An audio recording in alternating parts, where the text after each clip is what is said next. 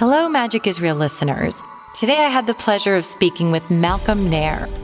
Malcolm had a near-death experience at a time in his life when he was out of alignment with his soul's purpose. As a trauma survivor, Malcolm had turned to addictive behaviors to help cope with his pain. His near-death experience helped him to transform his life and heal himself. And now it's his mission to pass that message on to others so that they too can find joy, peace, healing, tranquility, and abundance in their own lives. Malcolm and I hope you enjoy this conversation as much as we did. Thank you so much for listening and by default being part of our community of like-minded souls. Now here's my interview with Malcolm Nair. Hi, Malcolm. Thank you so much for being here today. Oh, thank you so much. I appreciate it. It's my pleasure. So Malcolm, why don't we start by having you tell us about guided intelligence?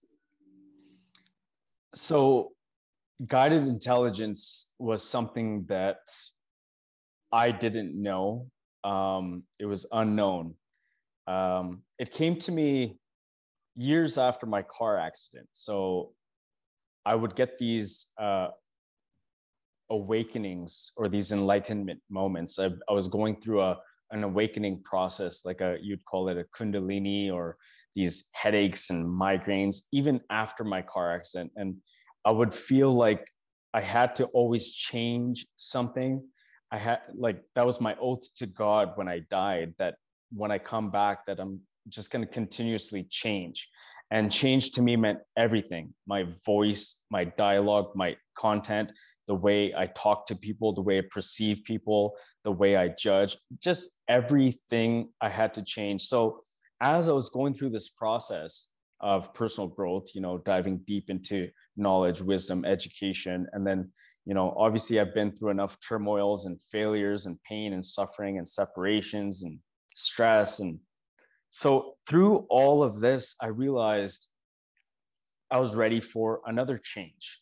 And I decided to quit working like 9 to 5. Something inside told me that my passion was going away. Although I loved what I was doing, I had so much passion for grass-fed farm and water. I worked for a water purification company. So I was choosing the right roles to serve mankind. But something inside just kept speaking to me that I still was losing my passion. And I sat there one day contemplating, and through contemplation and surrendering and just being at peace and content and living in harmony, I would get messages from source, my angels. Everything was always synchronizing with me. I would always have my angel numbers. I would always have insights come to me about a lot of things. We could talk about that another time. But I asked a question: what am I supposed to do? What am I meant to do? How can I serve? And I just sat there, just in this contemplation, this really dwelling for purpose. And I got a whisper saying, guided intelligence. And it was a whisper. And I'm like, what was that? Come again? And I was literally talking to myself. I'm like, what was that? Say it again. And it said, guided intelligence. And when you've heard over the years, a lot of coaches and personal growth and on TV, and everyone says, listen to those whispers, right? And they come so subtly, so quiet. Sometimes you just have to go within.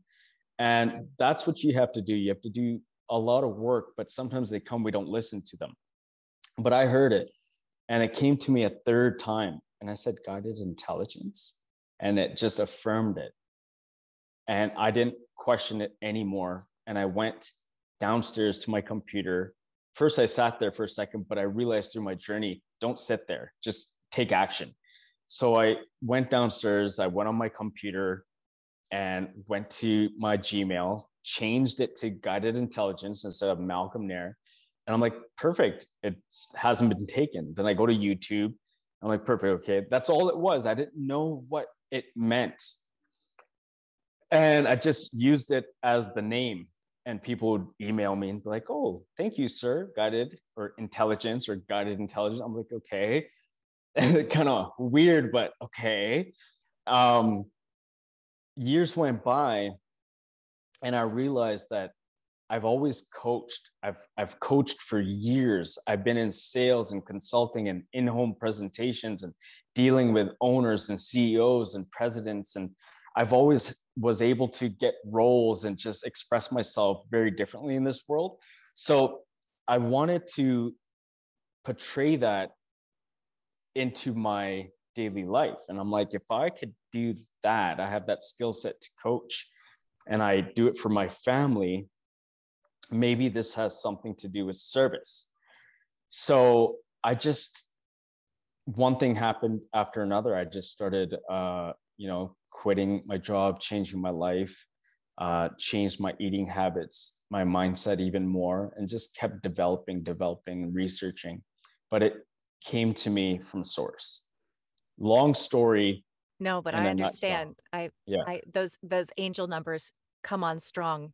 And I've been noticing that a lot myself during a Yeah. major life transition. So it's really cool. So as a life coach, what is Mm-hmm. it that you do? I know that your aim is to help people in their enlightenment journey, but I would like to hear it from your mouth, how you interpret Thank that. you. Thank you so much. Yeah. A lot of designers and these website guys and people, they always tell you to narrow it down, niche it down, choose your demographic, find your avatar. And the thing is, I serve in so many ways that if I narrowed it down, those women and men that have been molested or raped wouldn't be able to come to me. If I chose just life coaching and personal development or how to manifest, those people who've been, hurting inside, gone through separation and divorce, those, I wouldn't be able to coach those women. Business coaches wouldn't have come to me. I wouldn't be able to help, 12-year-old girls, mothers send their daughters and sons to me. um, so it's hard to narrow down. I basically use the knowledge, the wisdom, education, experiences, and my life stories and my journey to help serve people in so many ways. I've been raped, I've been molested, I've been homeless, I've moved into over 100 houses in my lifetime. I was in a car accident. I know what it's like to be on drugs. I know what it's like to do alcohol. That's one category. If someone comes to me about marijuana or crack or cocaine, like there's so many sectors within just addiction that I can help in, and then so many sectors in relationship, right? Um, so just that kind of would give people the understanding that I can serve you in so many levels. Plus, I'm very intuitive, very empathic, and I believe too that magic is possible, right? We are all psychic, we're all intuitive, we're all empathic, and we're telepathic as well. I've sent signals into people's brains many times, and they would turn around and be like, "What did you say?" or "What did you tell me?" I've been able to read people's minds sitting at dinner tables and stuff, and I would tell them word for word what they've said.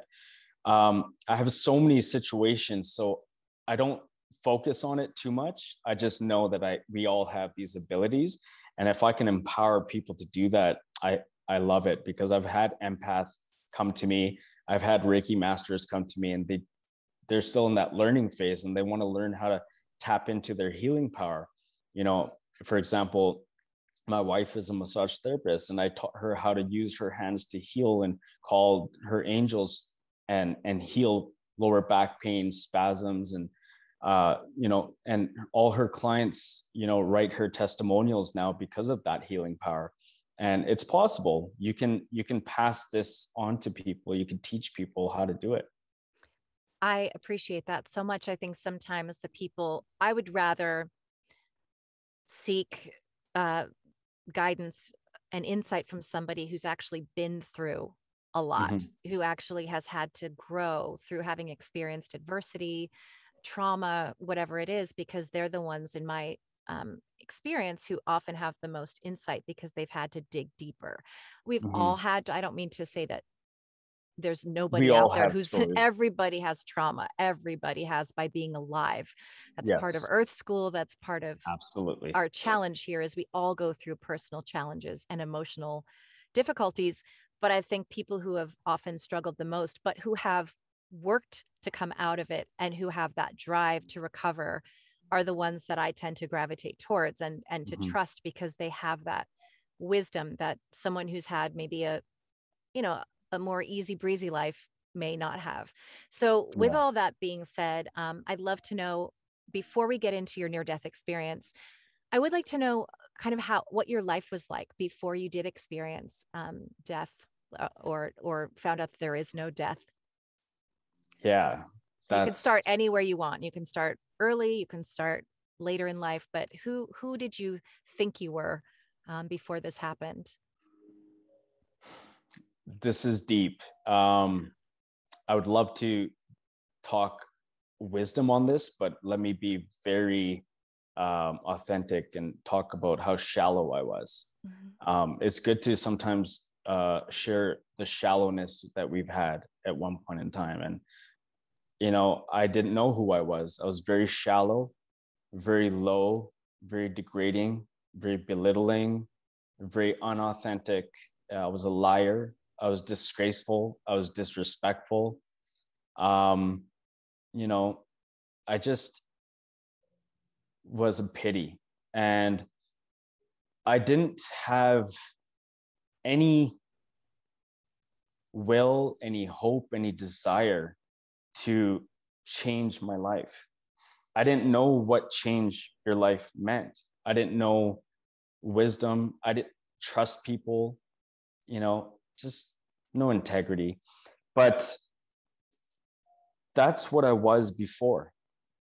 And I learned to love that.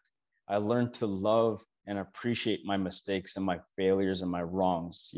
I was getting abused. I was an abuser. I was a toxic, negative person. And we all go through these journeys to either make a decision to change or slap it right back in the face and say, you know what, I didn't grow from that. And you just keep being that same person. And it's unfortunate. I've seen a lot of people die, come back, or go through near death experiences or turmoil and addiction. And they come out of it without realization and they go do something else traumatic. And it's like, how many chances do we get? Like, we're not always so blessed to live here, you know? So the person I was someone that never knew about reflection, inner peace, joy, harmony, how to raise their vibration. Um, it's giving me chills just talking about it, but I was just low vibe, low vibing, and just coasting through life. Didn't know, you know, a slap in the face if I did get slapped in the face. You know, um, I didn't know the meaning of life. That's what I was before. Yeah. Yeah. And do you think, was that a result of trauma? Because I know, I always think, babies are born into this world pure, and they may be born with some brain anomaly that makes it difficult for them to connect or to feel. Someone might be born a sociopath, but I think for the most part, most little babies are innocent. And then there's something that happens to them. And you don't Mhm. have to go into detail, but was your way of living a result of trauma, or do you think it was just the way you were because you just didn't see outside of your narrow sort of Yeah. perspective? Well, that's good insight because everyone has a different perspective, and this is good to bring up because it could have happened the way you're saying it, whether we have no insights or wisdom or there was no trauma. We could just kind of be in this world unknowingly and programmed by society around us, and just never wake up. But for me, I did this hypnosis session, and I always knew it. I had these images and thoughts before having this session, but I remember being cold and wanting to be driven when I was in the womb. I was cold in the womb because my mom drank bleach, and she tried to kill me when my dad was kicking her in the stomach. And I survived, and I came into this world kind of cold and alone. And, my goal is to leave warm and fulfilled, right? And to serve people. But for example, yes, I had so much trauma since I was born. So that was the main trauma, being in the womb, having my mom being in an abusive relationship, and then no personal growth in that kind of atmosphere. And then moving around, just being a child with my mom, parents being divorced since I was 1 year old. My mom alone has moved probably 100 times in her lifetime with us when I was still living with her. She was raising 3 children on her own. So, yeah, life was tough because I've had a lot of different men come in and out of my life. And then also with my dad, him being remarried, and then having step parent figures, and just kind of seeing it from a different lens, how that love language was and how manipulative and conniving that was. And just there's a lot of experiences. I mean, there's a podcast episode for every life story that I have, but to answer your question, it has a lot to do with my experiences, because I've had stepfathers too that were alcoholics, and would put the car seat. I was in the front seat one time, and I remember my stepdad getting in a big car crash, and he survived by using his body to cover me. And all I remember, I think I was like 2 or 3 years old, was shards of glass all over his face, and he was like almost dead, but I survived. And I have so many experiences, but I have to put my timeline together properly. Yeah. But yeah, so I do have a lot of experiences and trauma and stuff like that. And that helped. That helped me be able to be a better person, to understand, do I want to keep living a victim lifestyle, or do I want to, empower myself to change and have authority in this life? And it did help. So I'm very appreciative of my downfalls. Yeah. I mean, like I said, I think it takes adversity to build ourselves back up better than we were before. And that can give us so much insight. And as an addict myself, a recovering addict, even though those are the darkest days of my life, I really hurt myself. I hurt some people badly, but I hurt myself more than anyone else.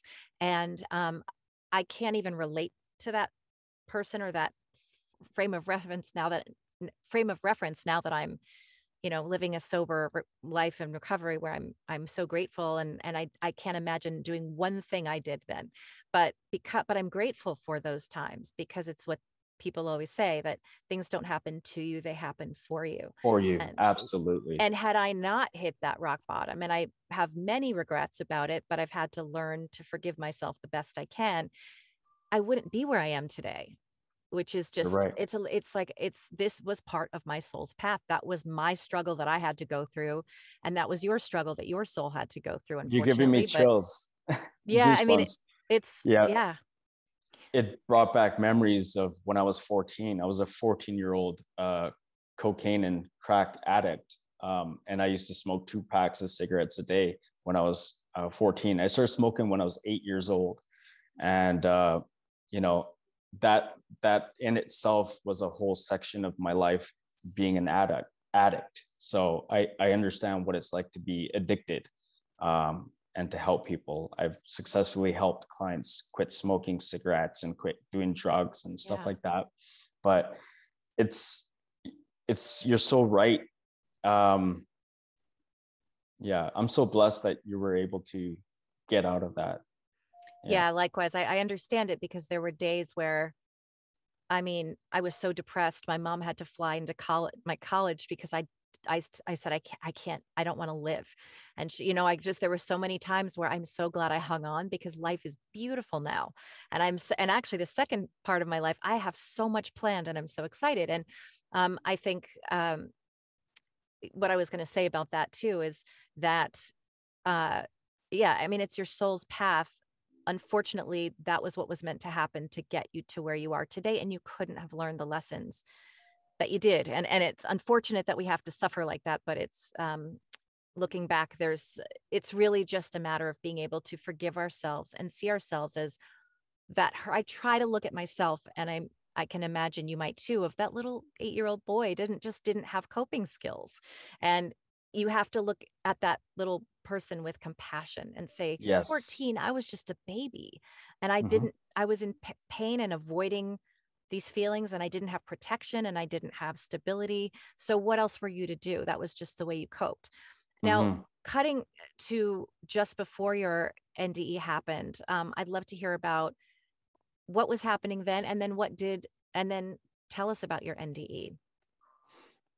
So what was happening then, being an addict? Really, where were you? What was going on in your life in general? It could be Yeah. anything. Yeah. So not just addicted to drugs, but I was addicted to porn. I was addicted to sex.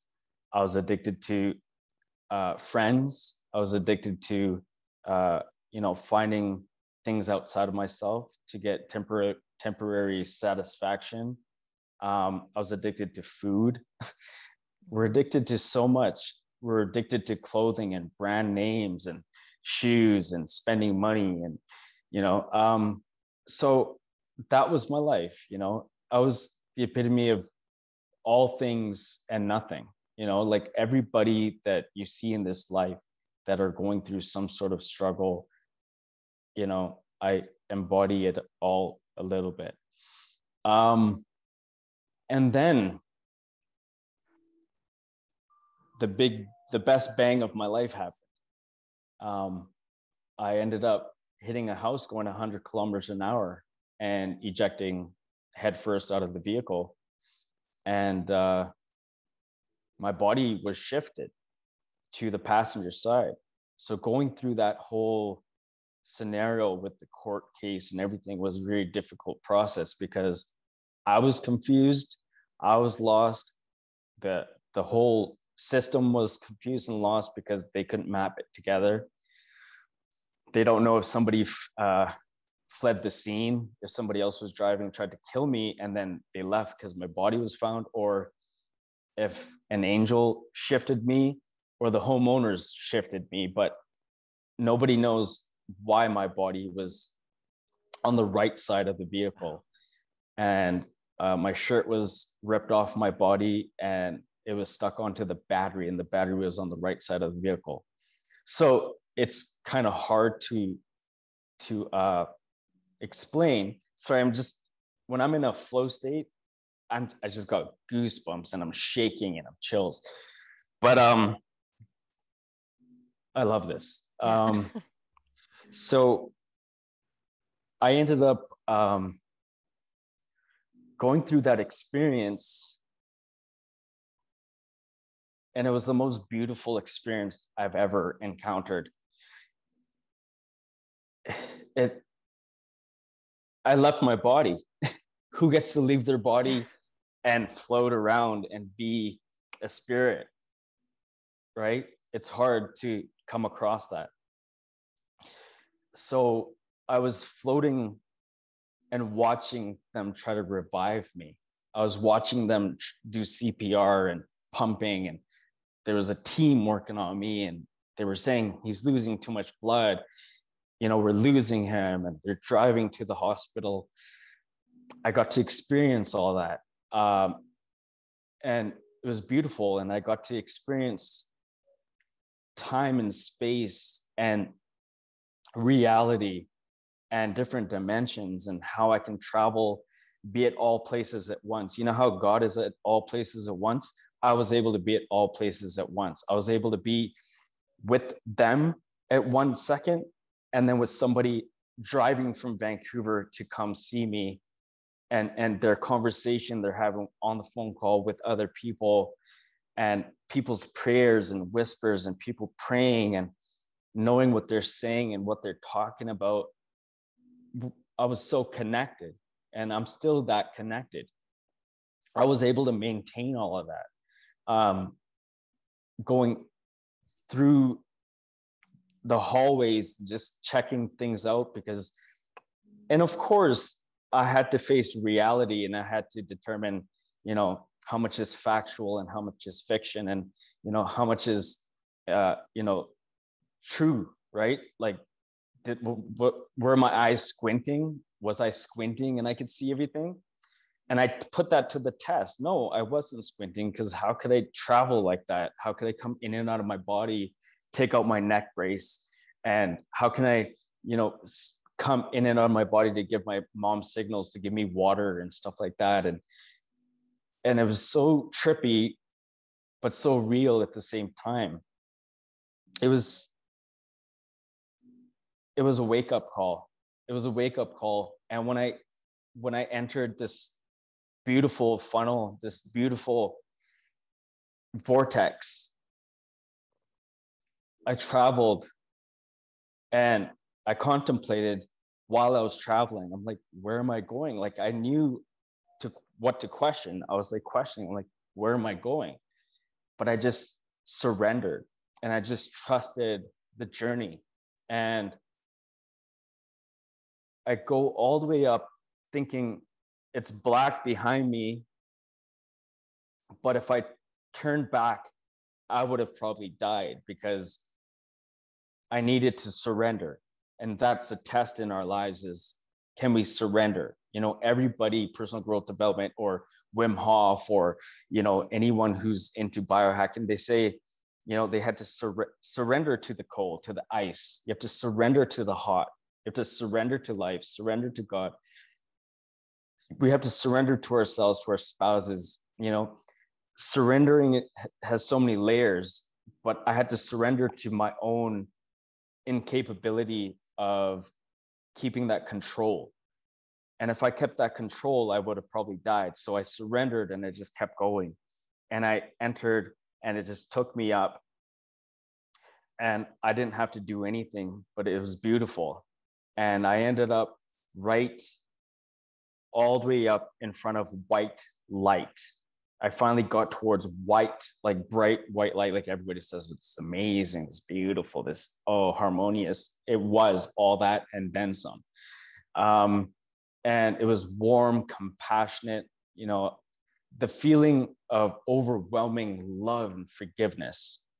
Right away, you're forgiven, you're welcomed, you're home, right? And I was asked, so I was like right up the edge. I don't know what to call it. I was just right there, and it was all black behind me. And I was like, wasn't sure what to do. And I was asked a question. I'm getting I'm shaking, but I was presented with a deep masculine voice, beautiful voice. What do you want to do? Or, you know, and I waited, and it said, are you ready? And what are you going to do? Those were the two back and forth. And I sat in that, and I had to contemplate what that meant to me, whether I was going to keep living the life I was living, because what flashed through my eyes, or my consciousness at that time, was my whole entire life, like on fast forward. You know, when you used to watch those cassette tapes and you press fast forward like 4 to 32 times, it was like my whole life, and each scene showed up and appeared into my mind. And I'm like, whoa, I'm sure I decided I need to change it. It was like, it was shown to me, a clip of my life, a glimpse into all my failures, all my mistakes, all the slaps in the face, you know, all my mistakes. And then I nodded my head and I said, yeah, you know, I'm ready. And I saw all my angels. I saw there was many, but they were all there, just kind of bowing down, and just behind the presence of the main source was there, and they were just all there. And I didn't go in. I didn't get to go in and hang out and, like go close to anybody and all that. I was just there because I wasn't ready to be there yet. I was under a test, because if I failed, I would have died.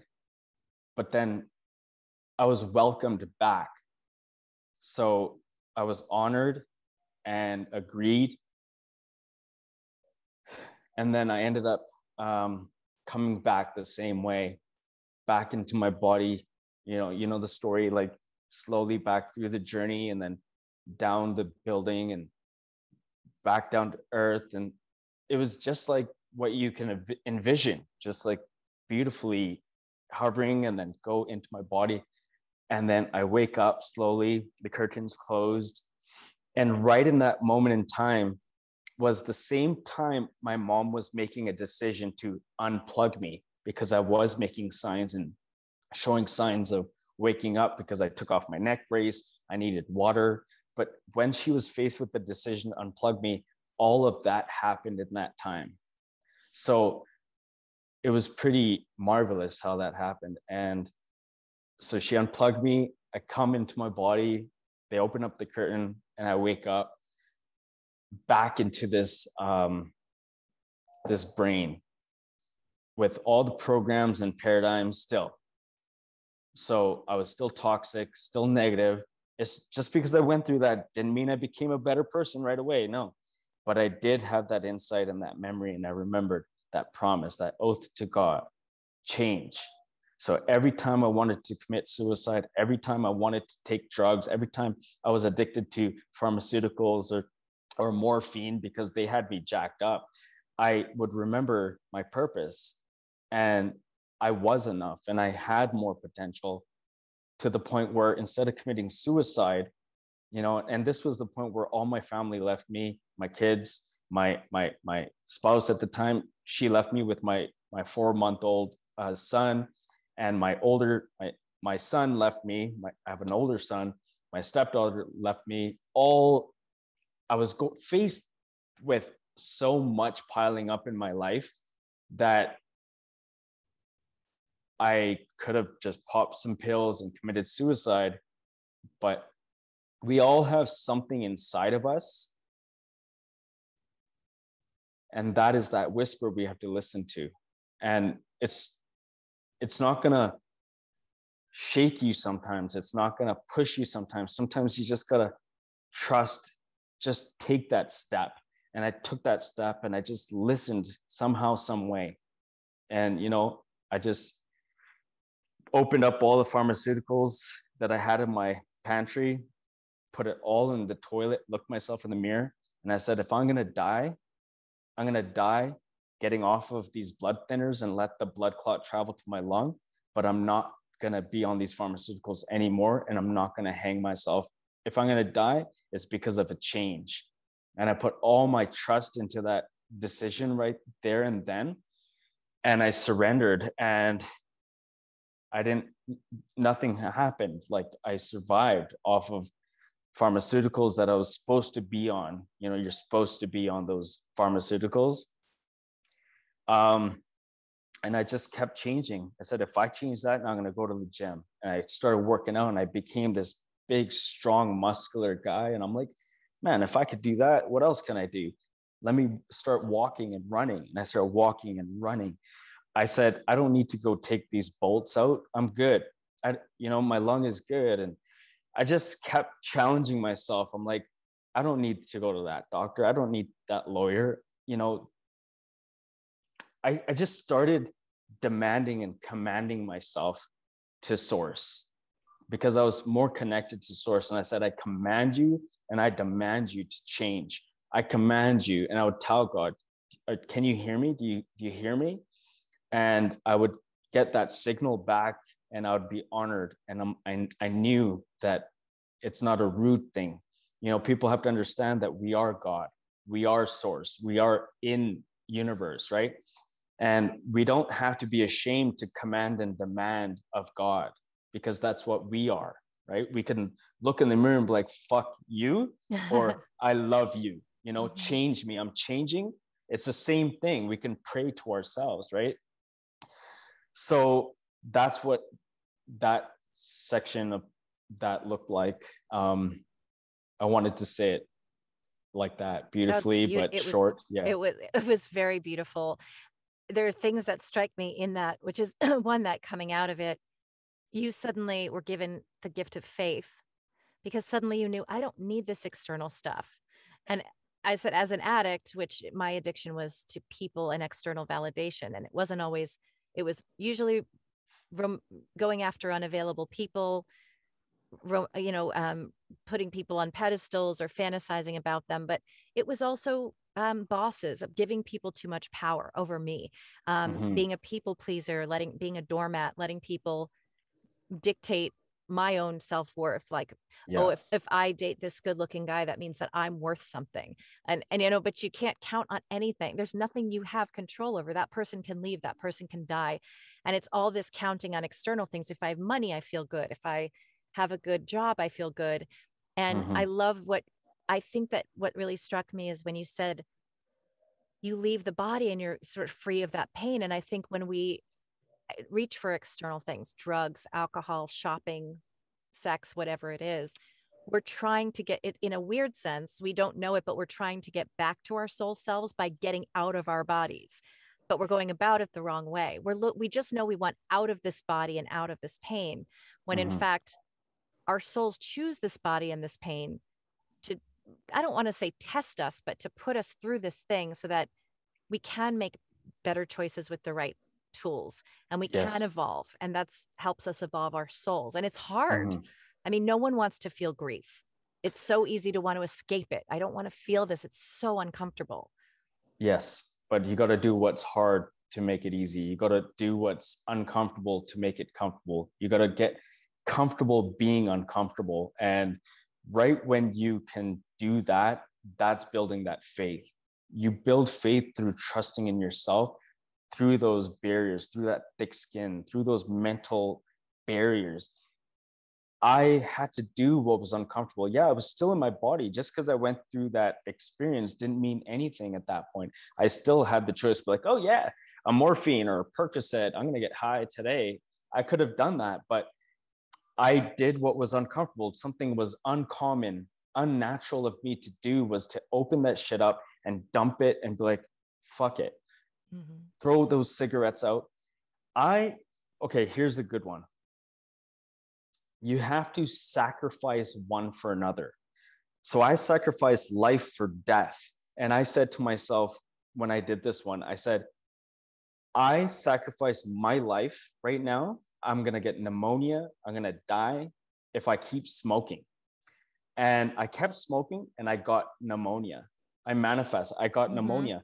And I had so much fluid buildup in my lungs that I literally was coughing and filling up glasses of fluid. And I was killing myself. I had way less than 50% oxygen left in my body. I was dying. This was another story here. And I got lifted out of bed. You know, my partner at the time, she carried me out of bed, threw me in a cold shower or bath. And I just laid there and I said, call the hospital, right? I think I'm dying, right? And she took me to the hospital and they got so mad at me. They said, you don't have bronchitis. You've been taking this puffer and all these pills for bronchitis. You got pneumonia. You could die. So they had to heal me. And I sacrificed to God. I said, look, and when I made that decision, I said, it's cigarettes or my life. And when I made that transition, I stopped smoking. I got my life back. I got my health back. Everything healed and I quantum leaped. I quantified my experience. And that's what we have to do. We have to make these hard decisions. And they are hard. Yeah, I'm sorry. If anybody thought it was going to be easy, then, you know, I don't know what they're feeding you. It's easy once you go through the journey. Go through this journey and then you'll look back like, wow, look at me now. I'm here. Now it's easy. But in the beginning, people look at it like, oh, that's hard.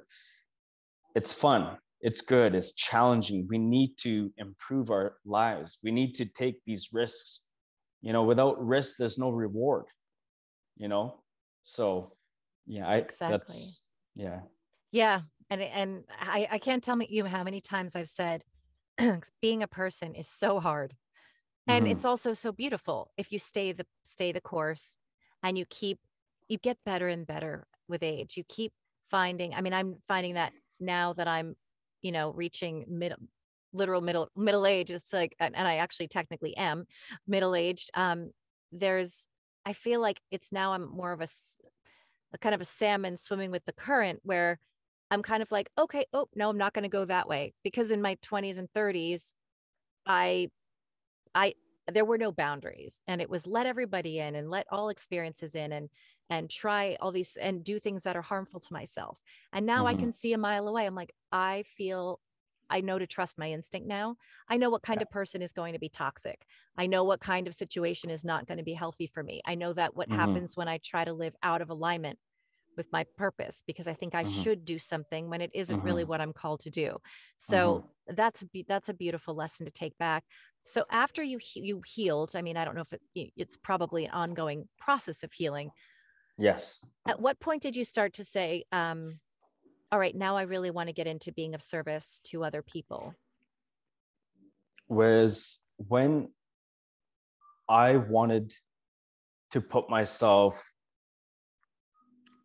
on the back burner and put other people first. So I started realizing other people's happiness when I would go above and beyond, when I would serve them and help them so much, and they would feel so good. They would get this transformation. They would change, whether it was in sales. I was coaching when I was doing in-home consults, and they were getting all this love from me, and when they get that kind of love,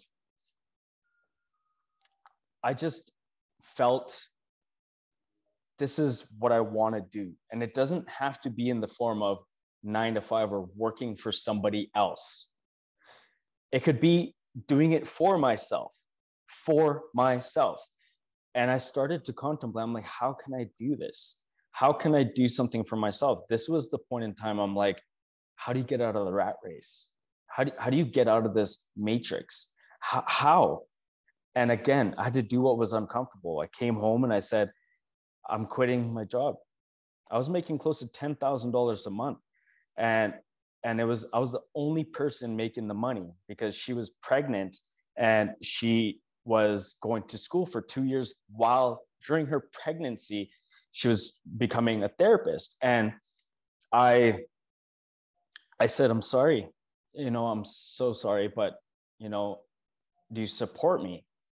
And we need that support. If we have it from ourselves, great. If you're single, but if you don't have it from someone else, then I'm sorry, you need to put 110% both ways. It's not 50-50. It's 110% both ways. And when you have that, then you're able to push the barriers and the boundaries of the restraints around us, and break through paradigms. So I did that. I made that decision, and I started test trying. I trialed a few things out. So I took my son, he's like 3.5, 4 years old, and I put him into acting school. I leveraged my son and I said, okay, you know how to practice reading scripts and memorization. I wrote out a script and I got him to memorize a pitch, door-to-door pitch. And he memorized it, went out, got a 25 kg box of corn nuts, and I got food grade food packages. And we sat there as a family. She's like, what are you doing? I'm like, don't worry, I just got this message. Let's just everyone pack, just keep packing. And everyone's like packing all these corn nuts, and the whole table is full and it's just a mess. And she's like, now what? I'm like, no, we're gonna take, and we had a newborn baby. I'm like, yeah, we're going for a walk. There's people outside. It's beautiful. Let's put it on the stroller. Let her be content. Let's take him. Let's go. He starts knocking doors and saying, hi, my name is Arnav, and I'm supporting my future with these corn nuts. And, do you want to buy one for $2, three for $5? And it was the cutest thing ever. And that was the first insight to working for yourself, like just doing something. People don't know you anyways when you work for a company. So when you work for a sales job, you're given a script, you're given a pitch, you're told, go talk to these people. You don't even know them. They don't know why you're there, what company you work for, but you're there. And I realized, do that for myself. So they don't know me anyways. They don't know him. Let's just go do it. And I start to prove that you can do something for yourself. And he made about $300 that day, the first day. And that's when she started to believe. She's like, okay, now I'm a believer. Yeah. Like, cool. And then we started doing food delivery, started making money. We started writing our goals on an easel, and doing food delivery. We made $3,000 in a month, just delivering food. And we started upping our goals. And we're like, look, we didn't need to. A lot of people work 9 to 5 and they struggle. They work paycheck to paycheck. But I was making more doing deliveries and like just whatever I wanted to do. So I just realized, I'm like, okay, what's next? And then I started developing myself and how I can serve people with my lessons in life. And I started practicing. I started coaching for about 2 to 3 years for free, like with what I'm doing now with Guided Intelligence. But before that, I've been a coach in every industry that I work for.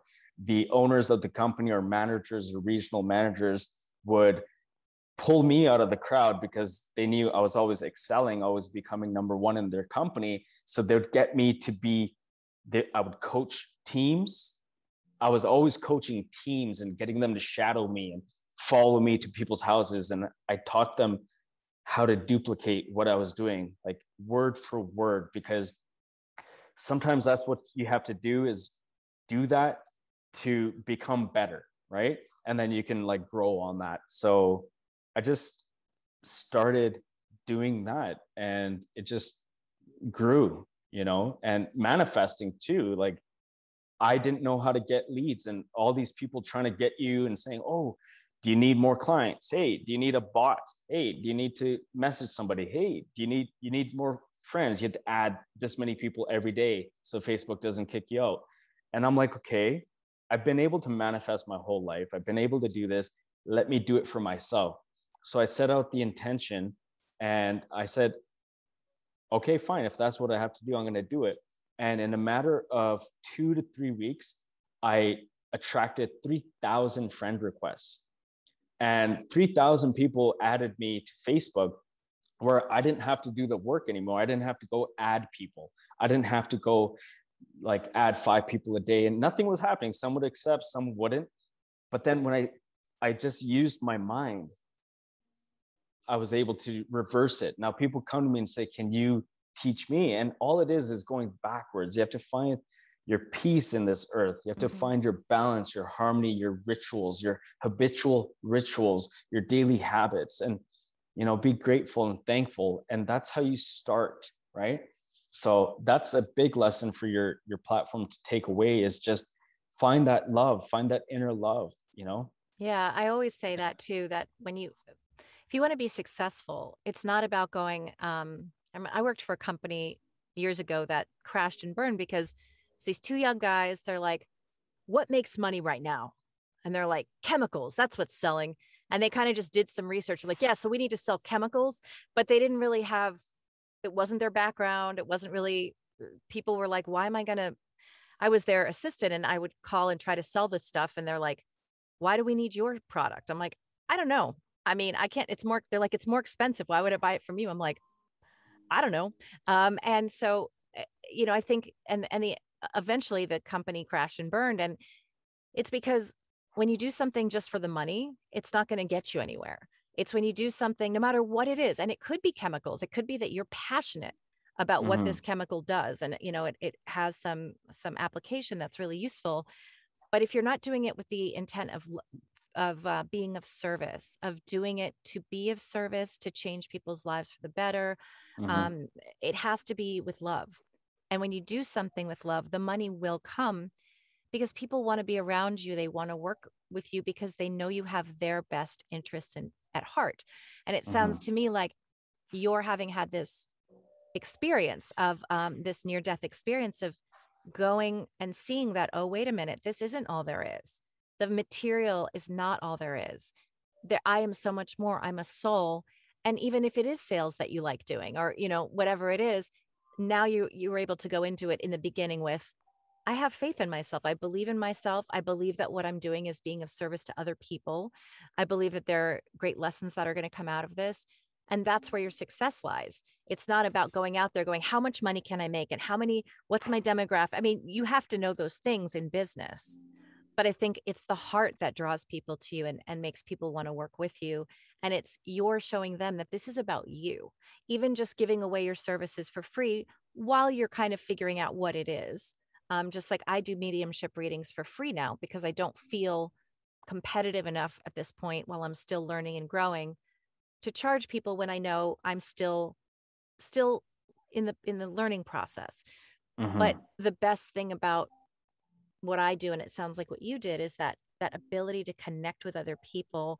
When I do a mediumship reading or you do a coaching session, you're meeting with a stranger and within an hour, you know intimate details about them. And you Mm-hmm. start to share on a soul level of we're sitting one-on-one. Your heart Exactly. needs to be healed. Hopefully what I can give you is going to help in that process. And then we're going to exchange energy. And that's why I think we're drawn to doing that. It's working with people one-on-one and Mm-hmm. seeing their hearts and letting them, they feel comfortable opening up to you. And there's this trust that's formed very quickly. And it's such a rewarding thing that right now I make no money doing it, but I know that it will grow into something abundant in a way that I don't even know yet. And I'm doing Mm-hmm. it even though people are like, why aren't you charging? It's because right now it's about the connection. Right now it's Mm-hmm. just about I'm doing it for me and I'm because I love to connect with spirit because it's magical for me and I love to connect with other people. So I think That's when you do beautiful. that, you're going to succeed. And for the first time in my life, I'm not panicked about money, even though I've had more in the past. It's not about the money. I know I'm going to be taken care of. So I think Exactly. it sounds like you had that experience as well. So when you are coaching your clients, what would you say is the sort of how, um, I guess, I'm guessing it's intuition and just sort of life experience. But when they come to you with an issue that they'd like to work on, what, I don't want to say faculties, I'm looking for a word. What is it that you use? What part of yourself do you use in order to be of service to them? I'll answer that. But to add to the last statement, how beautifully you ended it, I wanted to add that that's what sets people apart from everybody else is that true authenticity and love. And that's why I never looked at sales as sales. I looked at it as just bonding and Mhm. co-creating with the next soul. And that's why I became number one in all the companies I worked for. There was no skill set, no magic. It was just that connection. And I think that's what it is. It's what I use, what I have is I have the ability to be like a chameleon personality. I have all the experience where I can meet somebody and engage with them to their soul, their mind. If they're from a, a, a biker gang, I can connect with them and Mhm. be friends with them. If they're from a third world country, I can connect with them. If they're any religion or culture, I can connect with them. I change my dialect, my tonality, the way I speak. See, some clients will look at these podcasts and be like, that's not how he talks. He talks to me so differently. Yeah, that's why we're connected, is because I talk to you the way I talk to you. Mhm. Right. So that's my ability. That's my superpower is I'm able to just connect with authentically to them.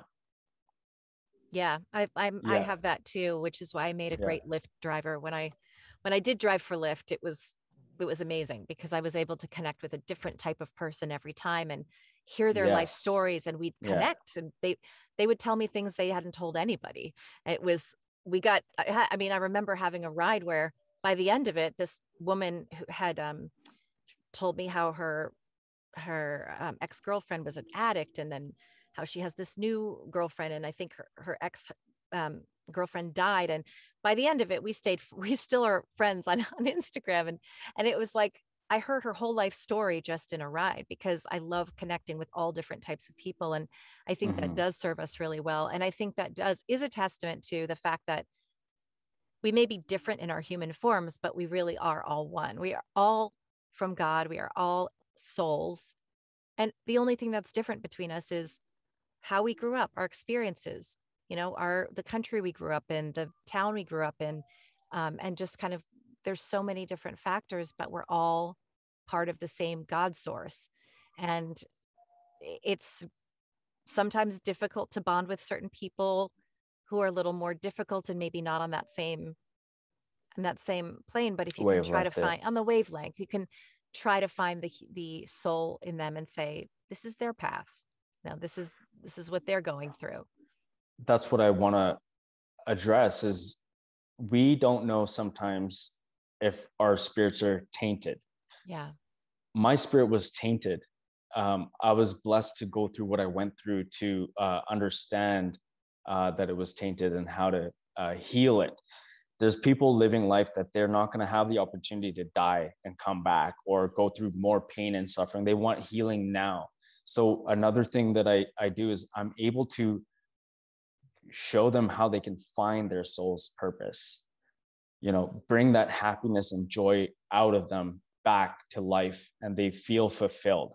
That's Yeah. what I do, right? You don't have to have a near-death experience, or you don't have to have therapy. You don't have to go to a doctor. You don't need no 7-figure coaching program to realize your full potential or change, and that's the experience they feel, Yeah. so that, yeah. Yeah. And I always wonder why some people are I want to say, I mean, some people say it's a curse to have a near death experience because sometimes they have trouble adapting back to this life. But at the same time, from my experience, having interviewed a lot of people like you, it really feels like everyone was sort of on that path to have a near death experience because something needed to change, something needed to shift. And God was like, all right, listen, I'm just going to intervene here because you need to have this lesson. And so I think Hmm. it is a gift to be able to see that. And it can be a curse, I understand, for some people as well. It can have come with challenges, but that's actually part of why I'm doing what I'm doing here, is getting the word out to anyone who's open-minded to just remember, in the hardest times, that this is just temporary, and this is just part of our soul's growth, and our souls chose this. So whatever feels painful now, on the other side, it's just a snap of a snap of your fingers. So what is it that you take back?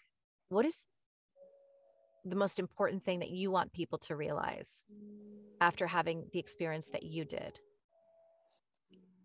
I just want to say I love your podcast. Thank you. I love your questions and how you talk and you communicate through it. It's beautiful. Um, I want people to realize that it's not over.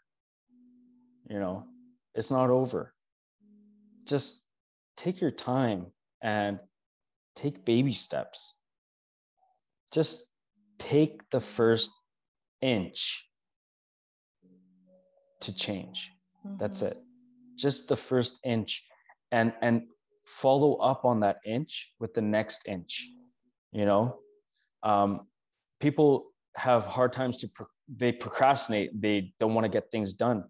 So when you put it in an inch or a baby step and say, hey, can you go to the washroom, right? And they always laugh. They're like, yeah, I go to the washroom.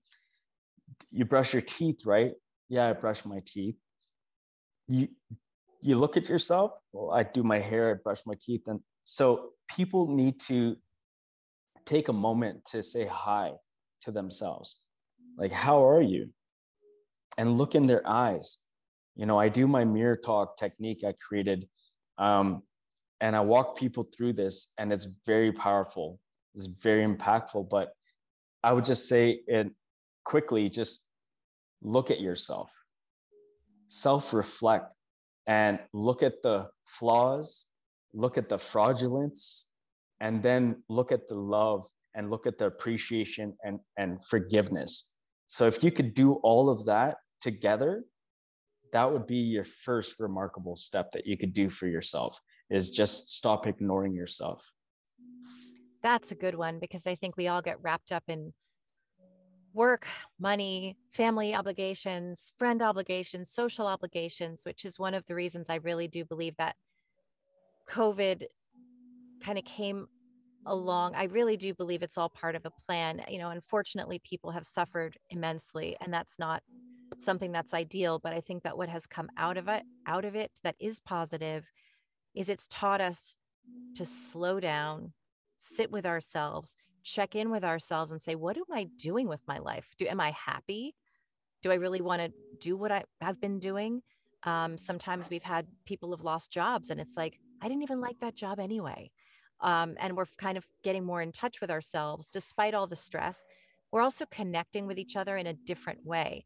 No, it's not face to face. We're not hugging as much, but I know that a lot of us have now been doing this. We've been connecting through Zoom, and we've been connecting with strangers, and people have been coming together in all these ways that really helps us kind of center on what really matters. It almost feels like God, source, the universe kind of went, all right, time out. Everyone needs a timeout. Things are getting real heated here, and it's going to be heated for a while, but we need to connect with ourselves again. Mm-hmm. And so how can people, as things are starting to pick up again, and we're all going to get back into that busy, busy, busy mode, how can we live more heart-centered, present lives?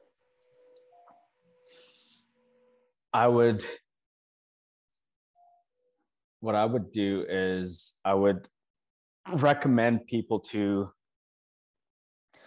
search for insights, because insights won't always come to you. You have to search for insights, find relatable content with what you're suffering with, what you're going through, what your thoughts and inner feelings are. So search like different podcasts, TED Talks, information, anything. Start searching. That's what your soul wants. If we're not soul searching, we're leaving our spirit stagnant, and we're just going to die with a tainted spirit that's going to go back to source, and you're going to die with your coulda, woulda, shouldas. So whatever your coulda, woulda, shouldas will be when you die, contemplate that and start to ask yourself, am I waking up and going on my phone and being mindless? Am I on TikTok just going like this, like this? Catch yourself in the moment, be like, make a decision to change that and put on a podcast, put on some TED Talks, learn about science, learn about the government, learn about politics, but don't dive into politics. Learn the conspiracy about what's happening out there into the world. Figure out what you need to learn for you. If you want to develop your skills in anything, you got to educate yourself. You got to put the work in. And when you put the work in, God will match it. Mm-hmm. Right? So when you show, if you don't show, God's just waiting. Okay. It's like affirmations. Oh, I suck. I'm shitty. All right. You're going to get more of I suck. I'm shitty. But if I'm great and I'm taking the next step, then your greatness will be approved upon. Right? You're going to get reciprocated the same energy you put out. So you just got to put some energy into yourself. You can't sit there and be like, oh, please help me. Please help me. Well, yes, please help me, because God's saying the same thing. Please help me, help you. Right? Yeah. So help yourself. If you want to improve with your mind hacking, with biohacking, with health, change the chemistry that's happening in your mind, body, and spirit. You know, you are what you eat. Stop eating McDonald's, stop drinking pop, stop having all that fructose and glucose, stop eating so much sugars and processed foods, empty out your pantry, do something very, very different than what you've been doing. Get a garbage bag, go through your house and throw everything out. Start donating, minimalize, grab things around your house that are stagnant and give it away to families that deserve it, or throw it in a dumpster. Get rid, clear your space, build some feng shui in your life. That's what Yeah, I was. that's great. I believe that the universe is seeking balance and wants to give you balance. And we're Mhm. the ones that kind of fall away from that, especially when we're in addiction, where we're so far removed from God at that point because we're trying so hard to control and manipulate and fix and have control over our environment to the point where we really self-sabotage because we're not. And it is hard. It's hard to have faith in something you can't see. Even me, I'm the most, oh, I trust in the universe. I know I'm going to be in abundance. I know I'm going to be healthy. I know that through this challenge, I am going to grow and I am going to be happier on the other side once I push through the discomfort of change, of getting out of my comfort zone. But even I, who has that faith and connects with spirit on a regular basis, when it's hard to hold on to that. You start to find yourself sometimes grasping because it's hard to think I have faith in something I can't see. I just know it's there. But I think that's where I think meditation and stillness and yoga and that sort of thing comes in. Not that you have to do yoga; it could be a walk in the woods. But I have a friend who's kind of stuck, and he's like, "I'm out of shape. I feel depressed." And I said, but it feels overwhelming. He's like, because now I'm just fat and I get on the Peloton and he goes, I'm chafing with all my fat legs and the seat's uncomfortable. I said, well, listen, he said, I want you to be my coach. I'll pay you. I'm like, you're not paying me. I'm just telling you today, do something different than you did yesterday. And I said, if you go walk for 5 minutes, report back to me. Did you walk? Have you ever walked 5 minutes? No. Well, then just 5 minutes today. That's all I'm asking. And then I'll give him little tasks through the week. I'll say, today, go someplace you've never been before. Start your day instead of waking up and going and playing video games. Wake up, step outside and sit on your porch for a few minutes and just sit there. And so I think sometimes just changing your routine can kind of help shake you out of that comfort zone, which is so important. And Mhm. so, yeah. And to add to that beautiful statement you just said was spirituality and meditation. So with spirituality, some people think, well, I'm not spiritual. How Yeah. am I ever going to change? Sometimes it doesn't take spirituality to change. You don't have to tap into your spiritual side to change. Sometimes to see something that's out there, you have to see it in your mind. It's like when you're making a decision to buy a car, it's a decision, and then you go out there and buy the car, and then it becomes a reality. So if you could see it in your mind, you could see it in reality. So that talks about decision making, and spirituality doesn't have to be the factor to change. And then meditation will only improve your life when your life is in balance. Yeah. Meditation doesn't bring balance to your life. Meditation, people meditate for 20, 30 years. Some clients I have, they tell me, all I do is meditate. I've been in the personal growth development world for over 20 years. How is it that now I'm changing? Well, because your life wasn't balanced, you had no structure, and you kept meditating. What is that doing for you? Nothing. So once you fix your life, and then add meditation to your fixed life, then meditation will help. That's right? a really good point, I think. Yeah.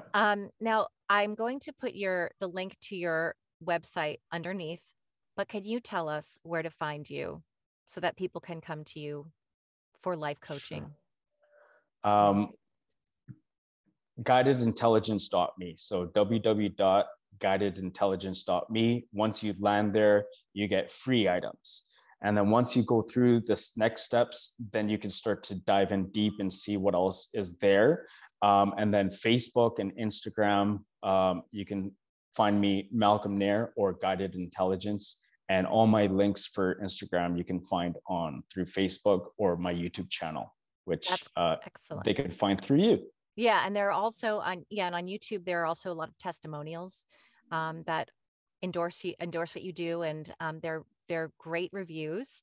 And actually, another question that I have before we wrap up is, since your near-death experience, do you find do you have enhanced abilities, or is it just more your intuition that you're more in touch with? Have you had any sort of experiences with connecting more clearly with spirit, or psychic kind of stuff happening? Or is it more just like you feel more in touch with yourself and the universe around you? I asked myself the same question because I've always had these abilities since I think I was born, because I was able to manifest things that were toxic, right? I was able to get into people's minds, and I was able to attract certain people. I was able to attract like phone calls like right away before. So what for sure has happened is it's reminded me to never forget to have faith and hope and trust that there is a source that cares about us. Yeah. There is an energy that cares about our energy. There is a source that cares about our source, and we're loved, and we got to realize to keep loving ourselves and keep putting that love out there, so it gets built upon. Just that's what has the near-death experience, what it's done for me is to remind me, like, keep loving, keep giving energy, source energy, that respect, because at the end of the day, it's giving us that respect, right? Very well said. I think that's a beautiful place for us to end. And I know we could talk for 5 more hours, but I think, like you said, it could be we could have episodes on great wisdom and life experiences. I would love thank to. you.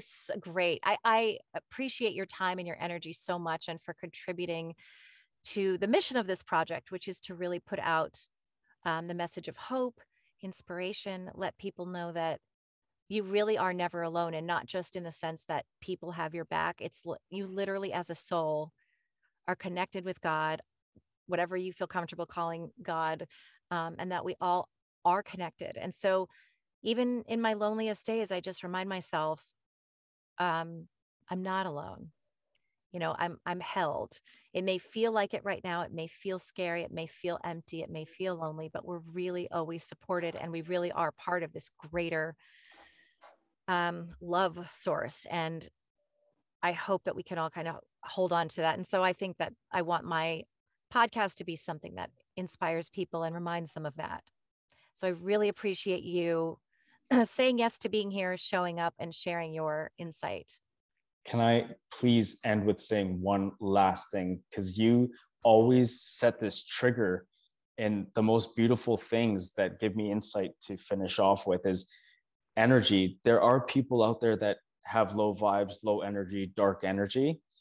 You can learn how to tap into that dark energy and grow that energy into love, right? So it's like taking that toxic, like you go to the gym, you just got on a divorce, and you're pumping iron and you're developing your body and your mind. So don't think negative energy is always bad. You can use that energy for good, right? So because some people get scared of too much love and fluff, right? So I just wanted to give your audience like that, like, okay, not everybody's perfect, and it's okay. Yeah, that's right. It doesn't have to be perfect. That's a beautiful way to end. So thank you so much again, Malcolm. You're a beautiful person, and I'm so glad to have thank you. I've been so happy to connect with you. Thanks again. Thank you so much. You're a blessing. Have a wonderful day. Bye. You too.